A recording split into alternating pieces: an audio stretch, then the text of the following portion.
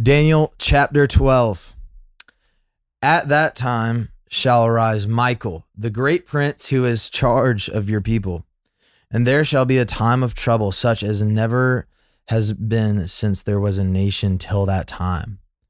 But at that time your people shall be delivered, everyone whose name shall be found written in the book.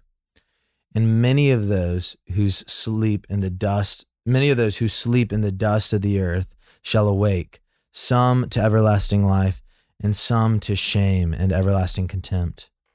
And those who are wise shall shine like the brightness of the sky above, and those who turn many to righteousness like the stars forever and ever. But you, Daniel, shut up the words and seal the book until the time of the end. Many shall run to and fro, and knowledge shall increase.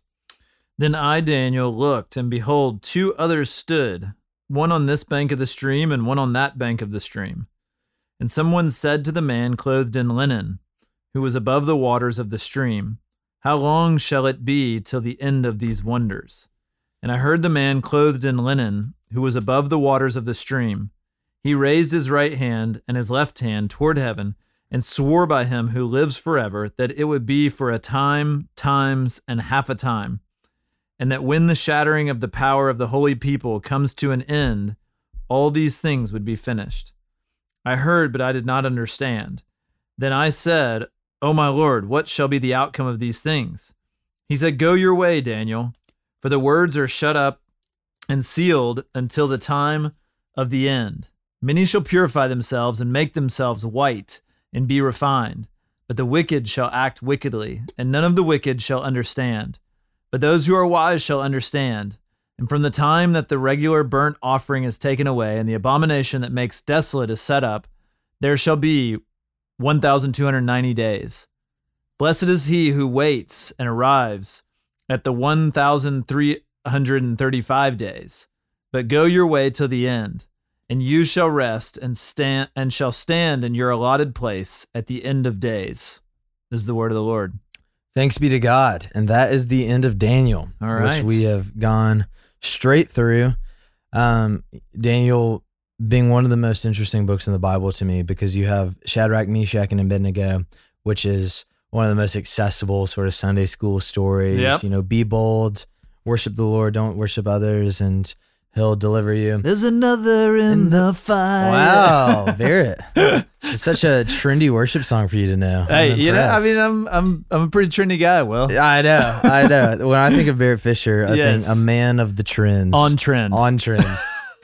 And so you have that, and then you have Daniel 10, 11, and 12, which is very cryptic, mind-bending prophecy, and then you have, you know, Daniel 7, which is still kind of insane, but it's a little more clear.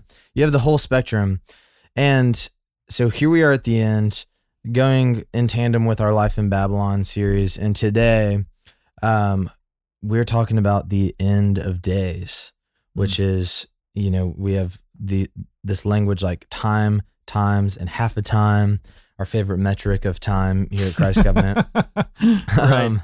And then we have the 1,290 days and the 1,335 days. So Barrett, Yep.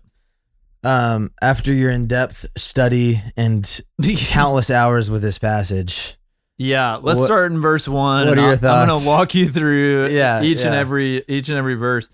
I mean, one of the thoughts are that Daniel seems to be dealing with some kind of end time type stuff. And in fact, I mean, if you go read the book of Revelation, it is fascinating. I was reading through Greg Beale's commentary. It's called A Shorter Commentary on the Book of Revelation, and it's like 600 pages. Nice. So he has a longer commentary on the Book of Revelation that's like 1,400 pages. His publisher was like, "Hey, Yeah. it's not selling too Yeah. well." Why don't we cut it, in half, maybe? 800 pages. And he yeah. was like, I can only keep it to like 600 pages.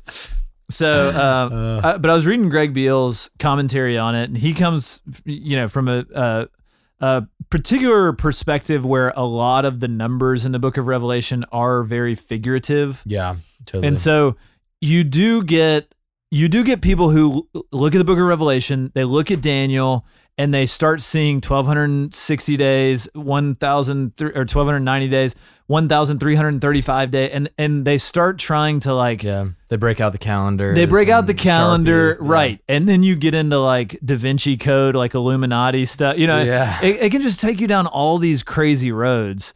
And I don't think that's the intention. In fact, I was very comforted when we read earlier verse 8. It said, Daniel said, "I heard, but I did not understand." So we've got the prophet Daniel who's like, I'm hearing all these things from Michael, this angel of the Lord who's come down to like tell me all this stuff, but I'm hearing it and I do not understand. And I think we're similar.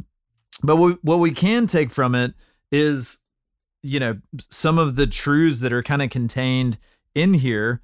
That like in verse 2, it says, "And many of those who sleep in the dust of the earth shall awake, some to everlasting life and some to shame and everlasting contempt." And so it is more important for us to be assured that, we are in the camp of those who are awaking to everlasting life versus those who are awaking to everlasting shame and contempt. And so then it is for us to try to piece together all these things. Now, with that said, I mean, I think it's a great thing to do deep dives into these passages and really try to understand a lot of what's going on, and way more than we can try to tackle in an ODR session. Yeah. But yeah, I mean, just kind of returning back to what is important for us to glean from this, and in the end times, I mean, you do have this angel of the Lord who is obviously very authoritative. Mm-hmm. And he is declaring, some that are given to everlasting life and some that are given to everlasting shame and contempt, and just kind of reflecting on our lives. And wow, this is real. I mean, if we trust the Bible, we do trust that these things are coming in the end at some time. Totally. And some people think that this passage is referring to this great tribulation period in the end, which also could be a very figurative language and not necessarily an actual time of tribulation.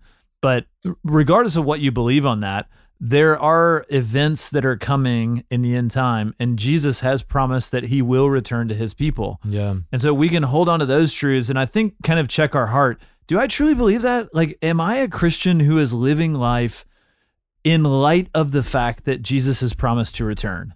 Mm-hmm. Or am I only a Christian who's living in light of the fact that there was a guy 2,000 years ago that died on a cross to save me from my sins? And I'm not saying that's a very good thing. Mm-hmm. But if that's all that you live by, it quickly, I think, becomes a very self-consumed salvation, where I'm only looking at this guy who died to kind of save me from hell type thing, versus looking forward to the future hope that one day Jesus is going to return.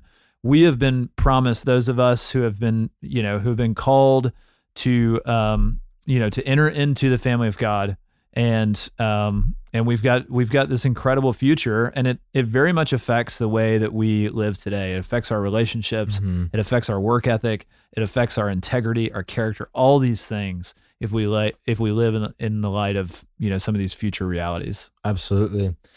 I'm very grateful that the New Testament concludes with the book of Revelation. It's probably, it might be my favorite book. It's one of my favorite books. Yeah. And I say that because it is very confusing, which I think is a good spiritual discipline for us. Like, there's something, which I don't want to border on like mysticism here, but I do think that there is a beauty that we should practice in being overwhelmed intellectually by God and confused by God and trust him. Yeah. Because I think our faith can be shattered when it becomes this stiff, like systematic spreadsheet that we have of understanding things. And so, but nonetheless, the reason that I'm grateful for Revelation is because I think if we had all of the Bible and then the Gospels and the epistles, which are kind of putting the early church in order and explaining some of the Christian theology, and then it just ends, there would be so much of this sort of stuff that would be left undealt with and confusing. And Revelation draws on the minor prophets and the major prophets in many, many, many countless ways. And one of these things we see here in Daniel 12, that he says in verse 1, at that time your people shall be delivered, everyone whose name shall be found written in the book. Yeah. So, okay, what's this like confusing role? And then, of course, in the book of Revelation, we're told about the Lamb's book of life. It's right. the people who've washed their garments white in the blood of the Lamb. Yep. And it's like through the revelation of John, the Holy Spirit clarifies so many of these mysteries. And of course, there remain many great mysteries, but many are just so clarified or at least reoriented through the lens of Jesus's work. Right. And so we see that this book is the Lamb's book of life. And, we see the end times. I mean, I've referenced this a few times in Daniel, but we're told about this tree in the garden city of heaven that bears fruit in all seasons, and that its fruit is the healing of the nations. And so God kind of goes back. It's almost like he draws all these lines in the minor prophets, and then they're colored in more in the book of Revelation. And so we can approach stuff like this with hope of, okay, we don't have to understand this through an ancient Jewish lens, but we can actually take that context and then marry it with the fulfillment of prophecy in Jesus. And then all prophecy that extends past that is towards the redemption of God's people, the healing of the nations, the cleansing of God's people through the blood of the Lamb. So it should at least, if you're at the end of this, the least, thing, and maybe the greatest thing also that you can take away is that the Bible is this elaborate tapestry that God through the Holy Spirit has laid out, that Jesus has fulfilled and established and rooted the church upon. And we can just stand amazed in his wisdom. It's a great word, man. Well, Daniel has been an epic, beautiful fever dream. And Barfi, I'm so glad, and I know that people are so glad, that here to hold our hand for the last mile has been Barfaccio himself. So I'm glad you called me in for the last mile. Come on. For Barrett Fisher, this is Will Carlisle. And we are going to see you tomorrow as we start 1 Peter on Our Daily Rhythm. Thanks for listening to Our Daily Rhythm. I'm Jason Dees, one of the pastors of Christ Covenant, and Our Daily Rhythm is a ministry of our church designed to help you more faithfully and effectively meditate on God's Word. If you ever have a question for us about one of our Bible readings or one of your own Bible readings, please don't hesitate to text us at 404-465-1737. Again, that's 404-465-1737, or email me directly at jason@christcovenant.com. We'll meet you again tomorrow for Our Daily Rhythm.